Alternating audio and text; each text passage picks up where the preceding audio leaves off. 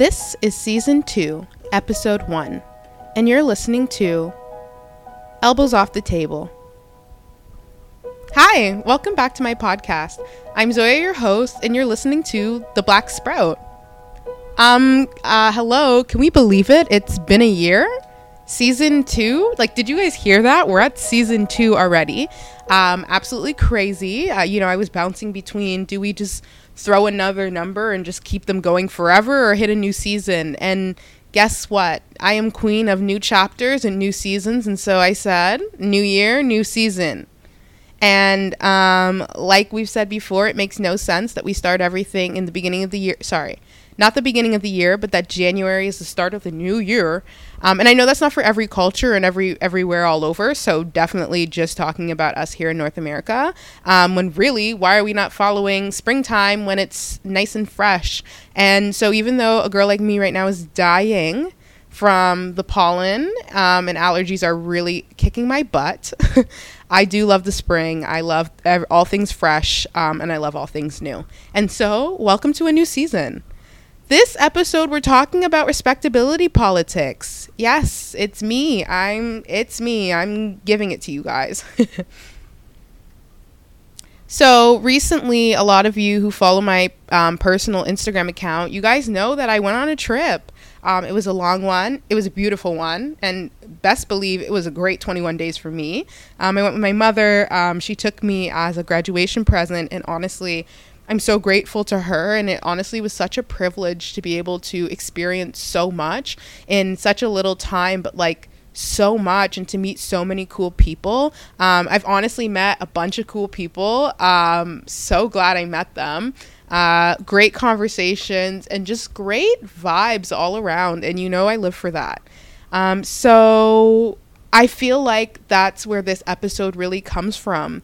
The idea, don't get me wrong, I feel like I've always known that Canada, but more importantly Ontario and the GTA where I'm from, but and then I went to school in Ottawa, but these areas are so small even though they seem so big sometimes.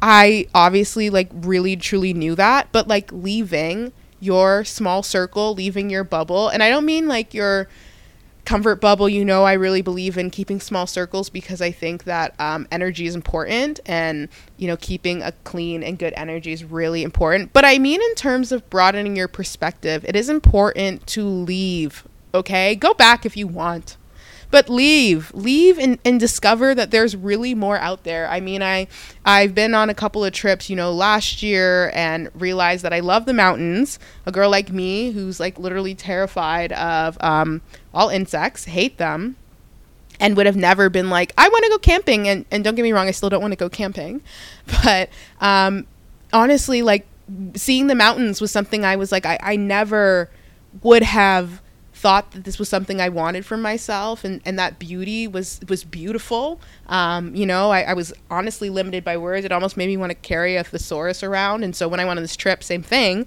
I'm seeing all these wonderful, gorgeous, beautiful sights, and I'm all I can say is this is amazing, it's awesome, and it's beautiful. I'm I need more words. And as a journalist, I felt limited. I needed more words. But I wanted to talk about respectability politics. And so I think that it would be best to, offer you a definition. And so I'm taking this one from dictionary.com. And respectability politics is defined as a noun, a set of beliefs holding that conformity to prescribed mainstream standards of appearance and behavior will protect a person who is part of a marginalized group, especially a Black person, from prejudice and systemic injustice. So lots of notes I have and lots of things to say, and honestly some stories to share. And so I think what's really important to gather, even just from that definition, acting respectable is a shield against a world that would treat you differently and unfairly because of, what you look like, maybe what you sound like. And so, stress on what you look like. And so how do you mitigate this? How do you fix it? Well, let me sound different. Let me dress differently. And maybe if I act differently, I'll be able to, counteract the way that my humanity is perceived, really. And so respectability narratives are representations of marginalized individuals that are meant to depict them as sharing similar traits, right? Like this idea of homogeny, that we're all the same, and that, values and morals that align with a dominant group are somehow different. And so the marginalized group, i.e. Black people, and that's what I'll obviously be stressing in this episode, will try to conform in traits and values and morals to this dominant group, i.e. white supremacy, so that they're deemed respectable, that they're somehow different than the rest. They're the sweet corn of the crop. I don't know. And so this can be seen in the ways that people limit the type of content, right, that they post online. If you're looking for an example, when you're posting, you go, I got so-and-so and so-and-so, auntie this and uncle that on my Instagram. And so I'm not going to post that bikini pic because they're going to think I'm this and they're going to think I'm that. And a lot of these things, our perception may have nothing to do with our morals. Don't get me wrong. I'm not saying that the way that people speak, act, dress have no influence and don't shed a light on who they are as individuals. But I think that it's really important to highlight that certain groups of people are not allowed the ability to stray from the stereotypes that are presented regardless of how they dress and how they look. Right? It's based on how they look. So regardless of how they dress, I'm saying how they look more in terms of like vibe, like what aesthetic are you giving, but not in terms of like race, physical, characteristics like that. But, you're not able to separate yourself from those things. And so it's important that you're perceived online a certain way. And so you mitigate this judgment by changing the type of content you share. And so respectability politics, we need to acknowledge the fact that they're rooted in resistance to racist imagery of Black people, right? Like the whole minstrel and racist ideas that come from these years of passed down stereotypes and judgments and injustice. And, because of this, it's like I'm going to do whatever I can to show that I am not those things. And honestly, this is sometimes to the detriment of Black creativity and Black expression. And I think that respectability politics, like as much as I'm talking about this and talking about how it's been used to, protect oneself, I think it is also one of the worst things that Black people have to do. I think it's terrible that you go into a room and that you're hyper aware of the fact that you need to say words in a certain way, sit in a certain way, and dress in a certain way just so you can be taken seriously. I think it's disgusting that, you have to sit there and hyper analyze and be hyper aware. Like, that's why I sit here sometimes, and when people want to say things like our children shouldn't have to know XYZ, and I think here and say, what children are you talking about specifically? Because me growing up as a Black child, I was very aware of the way that, I was perceived. Like, I was very aware. I may have not had the words and the language to fully understand the depth or the seriousness of sometimes the treatments or the comments that I received, but I was thoroughly uncomfortable with the comments and the treatment I received, right? Like, I remember in my, early elementary school days, I moved from, I think I've told this story before, not sure. It's a lot of episodes now. It's a lot of episodes. But, I was the only Black kid in a class, and it was a small class, so, okay, I'll give you that. But I was the only Black kid in a class, in my first grade class. And I remember sitting down in the circle, and everybody was introducing themselves, and I was the new one. And I was sitting there thinking, like, something's weird. And I was like, I can't put my finger on it yet. But I was like, something is very, very weird. And then I said, nobody looks like me. Right? Like, it took a minute, and I think maybe it was by the time it had gotten to me to say my name. Maybe it was the fact that, like, all the names were giving Jake, Rachel, and Sarah. I'm joking. No, I'm joking. There were some other names in there. In fact, don't quote me. I was being sarcastic. So if there was a Jake, Rachel, and Sarah, it's not you I'm talking about, but it's a fact. And guess what? Facts don't have feelings. And so if your name happens to be Jake, Rachel, and Sarah, and you also happen to be white, well, guess what? It was a fact that I was the only Black kid in that class. And I was hyper aware of that. I was so aware of it to the point that we had a twin day. And I remember the one black EA had come to me privately, right? Like, that's the other thing. That this was something she had wanted to make sure that I didn't feel uncomfortable about, that she took me aside to have this conversation. And she had asked me, like, did I want to be her twin? Oh my gosh, not me getting emotional. I literally, wow. I'm sorry, guys. It's just, wow. Like, anyway. And she'd asked me if I wanted to be her twin.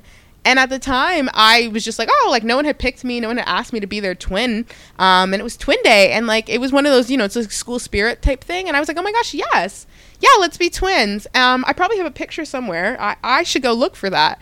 And it had meant a lot to me. And I think it meant a lot more to my parents at the time, because I feel like I didn't fully understand. I probably was a couple months in.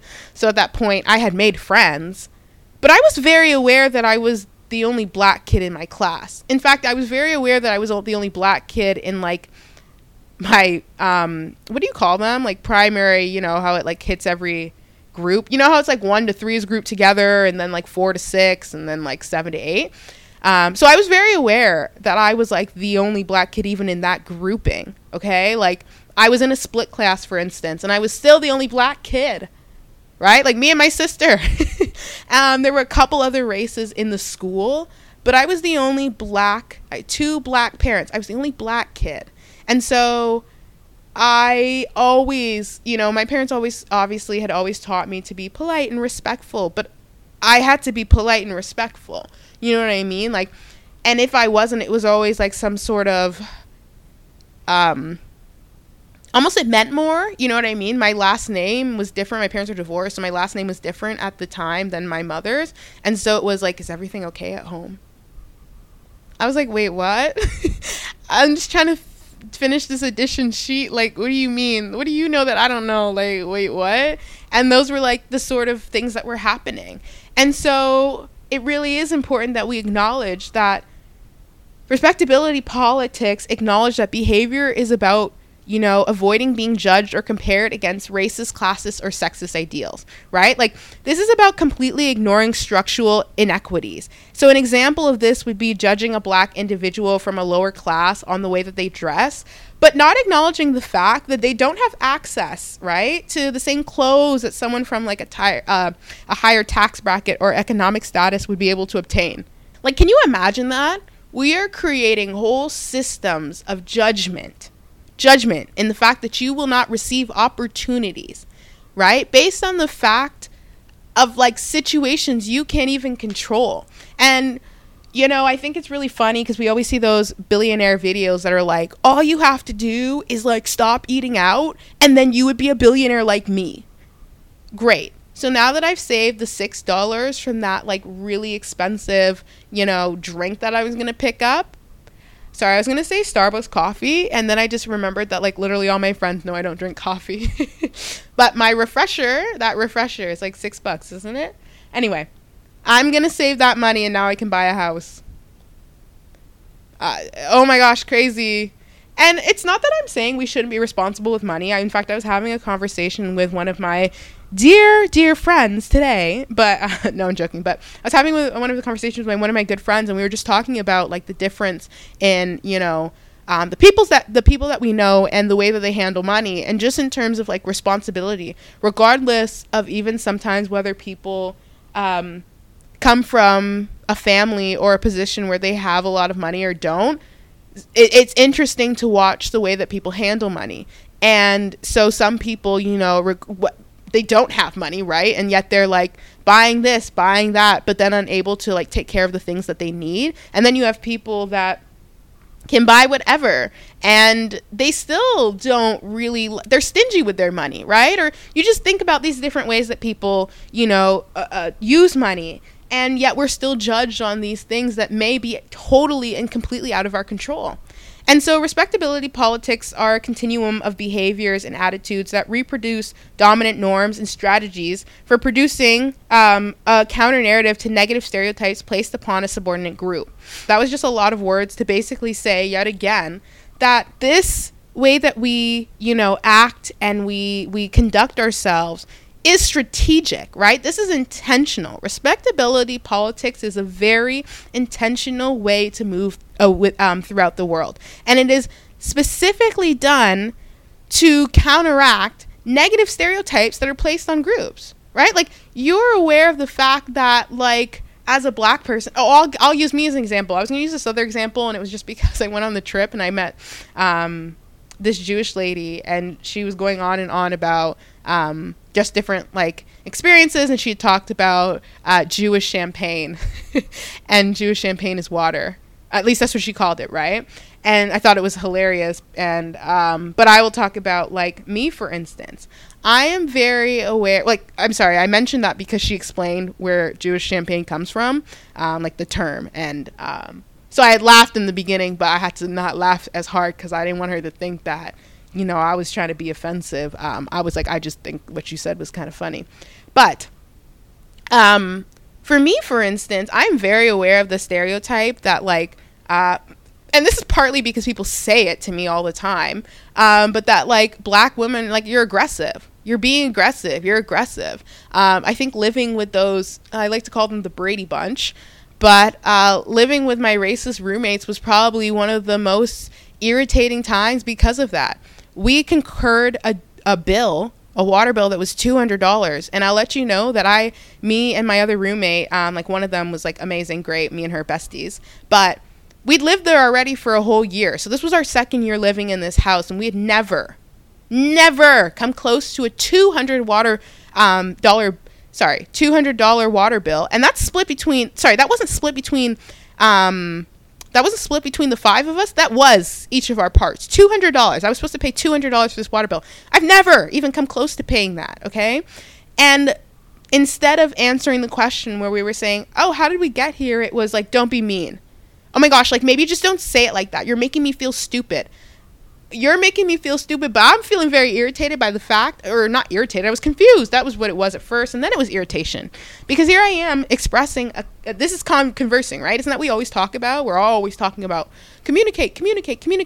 Here I am communicating to you the fact that I do not understand how we somehow ended up at $200, and right away you shut me down. And my other friend, and we're POC, right? We're both POC. So really, obviously, I mean, her experience is different because I'm black and she's not. But, like, just some of the experiences we had were similar. And I will say, and I'll say it again, she received the brunt of the, like, racist treatment. I really didn't engage with them that much because of my experience with the year before. Honestly, I had so many reservations. I was like, I just can't do this anymore. I can't.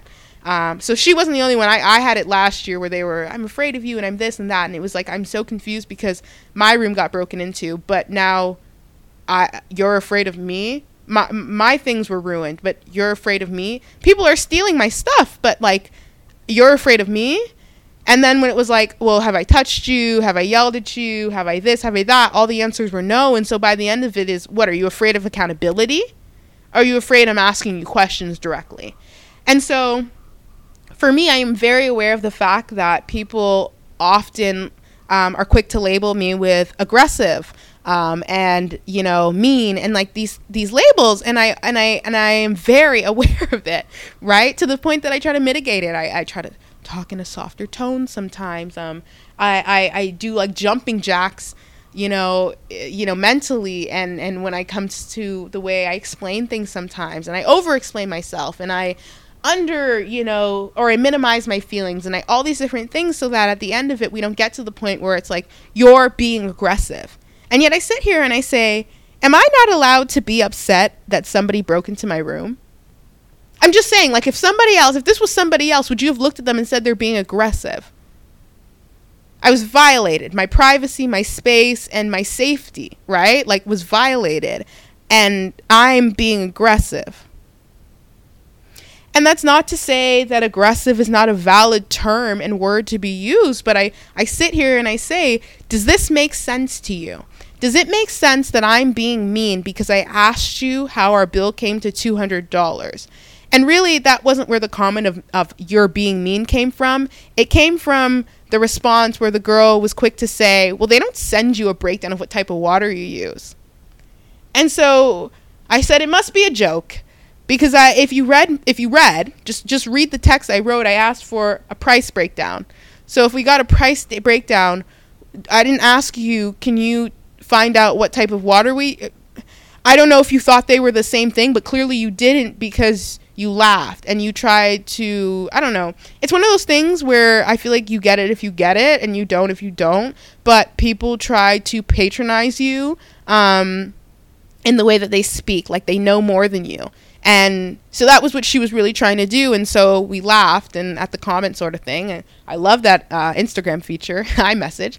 Laughed at the comment and I was like, no, like they send you a PDF of the bill. Could you send us the bill? And she was like, don't be mean. Like, you're being mean. You're making me feel stupid. I'm sorry. I still can't get over the fact that our water bill was $200. And then by the end of it, me and my friend had just worked the numbers and kind of figured out how we possibly got to here, right? We were like, hey, had we ever gotten a bill before from her? No. Okay. Well, if we haven't got a bill before, it's probably 4 months and this, and there's 5 of us, so split da-da-da. Okay, well, it was about this much each, da-da-da-da-da. Okay. Maybe this number makes a little more sense to me. But do you see, right, that I had to be respectable? I had to come and address you in a way that made you feel comfortable, so that I was not labeled with these microaggressions, these racist, right? These like sly racist comments. And I think it's really interesting. I was going to say funny, but it's not funny, obviously. It's more ironic. But I think it was interesting because at the end, me and my roommate, me and my friend were sending our roommate in the group chat. We were sending them educational resources, as I like to call them. But just resources about, like, not to be racist. Like, explaining different things, right? And, not to touch black women's hair. And then one of the things my roommate had sent was, like, a post or an article about, like racism, but like sly racist type comments sort of thing. And then by the end of it, she was like, I just hope you know, though, like, that this wasn't like you calling me a slur is like blatant racism, right? Like, you, just to clear the air, just want to let you know, you called me a slur to my face. Like, that's just not like, that's overt racism. Like, that's just point blank racism. Like, I hope you understand that. And I think that it's really interesting because my moral was racism. Like, that's where I drew the line. What was yours? I was just curious that I was mean to you. Anyway, like everybody knows, that was a wonderful time in my life. I learned a lot of life lessons, and I will continue to talk about them in like every episode because I deserve it, really and truly. I lived with a bunch of racist girls and they got to do whatever they wanted, and all under the guise of like, I wasn't allowed to say certain things. Like, I wasn't allowed to use the word talk. No, I'll say it every time. I'm sorry. I wasn't allowed to use the word talk, and this girl was calling people racist slurs. Anyway, moving on to the next part of my episode. But I think it's really important that, like, respectability politics really ignore structural inequities, right? So whenever we're like forcing people to fight against these like stereotypes that they sometimes have no power over, you don't always, like, we like to pretend that like getting out of your class and moving into a next tax bracket is as simple as like getting a good job. How do you get a good job, guys? Right? Like, it's about opportunity. It's about who knows you. It's about being able to get there, right? Like, I know we're now in the world of remote work, but like, can you get to your job? Can you look presentable at your job in a way that they are okay with? Can you speak the language of your job? Do you have the education and the degree to have your job? Nowadays, you need a degree basically for everything. And, that's for another episode. I'm not going to fully give my opinion on that, but that's just a reality. And so respectability politics really and truly are about navigating the stereotypes that are presented on marginalized people, right? Like, that's what it's all about. So where does this idea come from? Like, who coined it? That would be Evelyn Higginbotham, right? In about 1993. And so for me, it's really interesting the way that respectability politics is used as a way to alleviate the burden that marginalized people, like bear when it comes to the image of their community, their culture, like, yes, their race, but like, you are taking on the burden of millions, billions of people, okay? And I say this, and I think I've said it before, but Black people, first of all, race is a social construct. So what it means to be Black and look Black depends where you are, okay? It depends where you are. It depends your definition, right? And that's why it's really interesting to me where people want to be like, oh, I'm Black because my grandma's brother's sister, all this different stuff. And it's like, so that's the one drop rule that's actually extremely racist. It's really a visual thing, okay? Like, yes, it's a social construct, but please don't sit there and, I don't know, one drop yourself into like blood type your way into a race.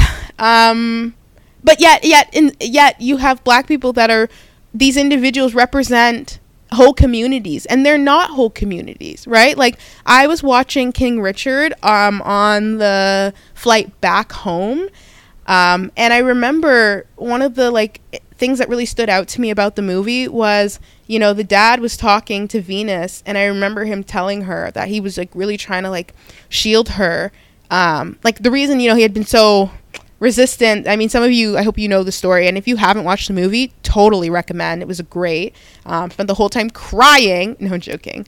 I don't know, guys, what it is. I don't know if it's something in the air. I don't know if it's my old age now. I had a birthday last month. No, I'm joking. But all I do is cry now. All of a sudden I have feelings. But I remember he was telling her that, you don't only represent, like, you going out and doing this. Like, first of all, you're going to be like the first Black woman in this all white sport.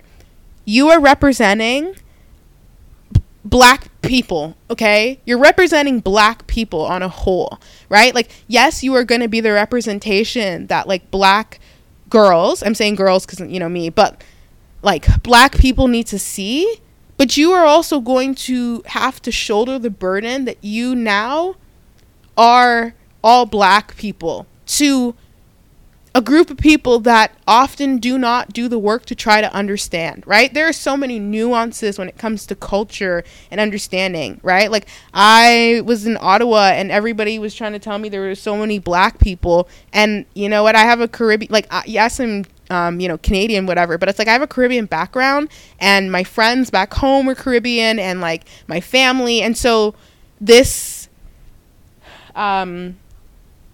perspective or view, or at least like understanding that I came from, was a lot different than like some of the Nigerian and other people that I was meeting. And I think that lack of understanding, that because you visually saw us all as like Black, and so you perceiving us as Black and like somehow the same, is very ignorant. Right? Like, the food isn't the same. The speech isn't the same. And this is not to say that you cannot appreciate, and there aren't, some similarities, but it is because of the homogenization of Black people that there are so many shared experiences of Black people. Now, there are shared experiences that cultures have because of like placement, right? When it comes to countries and like where they are geographically. But that doesn't mean that just because your skin is the same as mine, that we have the same way of life. We don't. And it doesn't mean we don't appreciate each other. It doesn't mean we don't like each other. But to assume and to just structure it as if we are the same is so ignorant, right? And yet, with respectability politics, you are trying to mitigate the fact that like, you now represent your whole culture in spaces that are predominantly do not look like you. Or they have one other or two others, but they do not look like you, and they do not reflect you and your way of life and your way of being. And I say that because of a lot of things. I mean, like, we always say, like, all skin folk isn't kinfolk. And that's for a reason, because we're not all the same. And yet, these stereotypes group and label Black people like we're all the same, like if we're all walking the same path. And if we are walking the same path, that's because of institutions that force us to do so, right?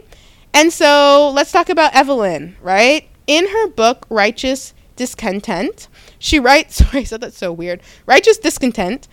She writes about the way that Black women played a crucial role in making the church a part of a full institution. So not only for social, but also political change for the Black community, right? So this is because of the things and services that the church was able to provide, and still do, but like was able to provide, right? So such as food and clothes for the poor, you know, hosting social welfare services are being hosted and like accessed in these places, right? Like they were helping to build schools. Obviously this is I'm not really trying to talk about missionaries here, so that is something totally I'm not talking about. I'm more speaking about the way that the Black community used the church to build the community, right? And specifically, she's talking about this all taking place between the time of about 1882 to 1920.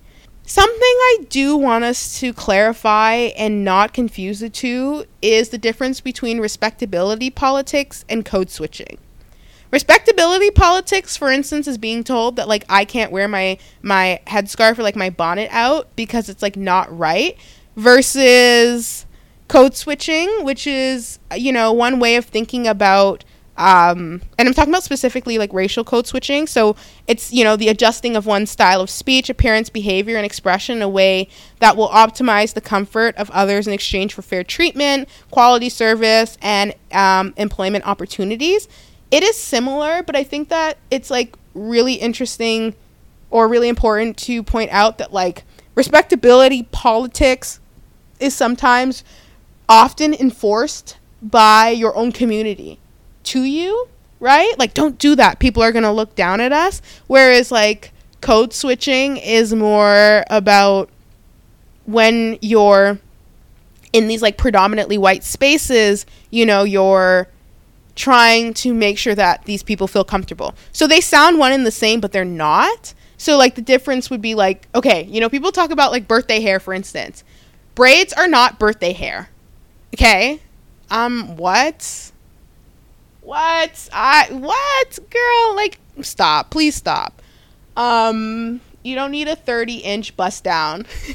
Jet black middle part. Wear what you want, right? Wear what makes you feel good and happy. So code switching is more, like I said, about the things that I as a Black person would do in a predominantly white space. Respectability politics, it doesn't mean that I don't try to do these things in these white spaces, but it's also something that like your community kind of enforces on you. You wouldn't really code switch with your community because they get what you're talking about. They get what you're saying, how you look, and you know what I mean? And so something that I think is really interesting too is it's really about like getting that you're doing that in exchange for fair treatment, quality of service, and like employment opportunities. And so I think we also should acknowledge that research shows that code switching often occurs in spaces where like negative stereotypes of Black people are very prevalent, right? So this could be seen in places like school, right? Where Black students, and I know this, I was gonna say high school, but like even elementary school, but I guess I feel like I felt it more in high school. There was more of a Black presence at my high school than there was at my elementary schools, and definitely more of a Black presence at my high school than there was at my university and in my university classes. And so, you know, that switch between like standard English and Ebonics, some of y'all know it as AAV, but not wanting to talk a certain way. I remember I was talking to one of my friends, but mind you, I was talking about racism, so it wasn't even like some Ebonics or anything really, but I was just talking to one of my friends, and I remember I was gonna say professor, but my teacher had like hopped in and was like, oh my gosh, like, you can't say that, but also would like try to correct my speech a lot. He's like, I'm only doing it because, you know, you're gonna be a journalist, like you want to be a journalist. And I was like, sir, when have I ever underperformed in class or in a presentation? Oh, crickets. Never, right? Don't worry, I got me. And even now, where I'm like, listen, I bet I went a lot farther than a lot of you thought. Or even hearing growing up, where people would tell me all the time, like, you speak very well, but with like so much surprise. And sometimes I want to be like, do you know my mother? And some of them did, because that woman was always around. But, and I mean that in terms of like, You need somebody to care for you and vouch for you in spaces that would neglect you and cast you out as one of the other. And so she always made sure that, you know, I was in the right classes and that I had the right teachers and that I was, you know, being treated as fairly as she thought I could be. And so for me, hearing people so often, you know, talk about how well I spoke, I got good grades. What? Like, I understand the subject. We're sitting here in the same class. You're teaching all of us students. Like, why wouldn't I speak well?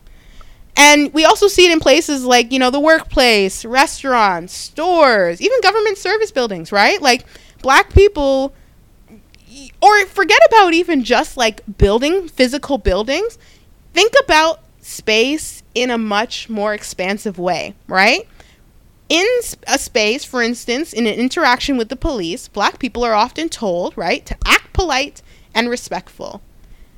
That, you know, that you have to switch the style of your speech, maybe appearance or behavior in a way, right, like I said before, that will optimize the comfort of those around you in exchange for fair treatment, quality of service, and employment opportunities, right? You are neglecting your most basic, or I guess real, authentic feelings and behaviors to one that you think will optimize your fair treatment and quality of service. And so at the end of it, I'd like to say, let's be gone with respectability politics. And so I think it's really important to say that you will never, you know, meet these unrealistic standards, okay? They're ideals. They're fake, okay? They're fake. And one slip up will put you right back into the group that, you know, they thought you were. And so if any of you guys want to hear about my trip, let me know. I'm joking. I just love chatting about it. It was the best experience of my life, okay, to date. Best experience of my life to date. Well, that was this week's episode. Thank you guys so much for listening, and I hope you enjoyed, okay? Make sure to follow us on our socials. That's Black Sprout on Instagram and Twitter, BLCKSPROUT. Make sure to join the newsletter, and as always, interact with the podcast. Okay, guys? Let me know your thoughts. My inbox is always open. And stay tuned for the next one. Bye!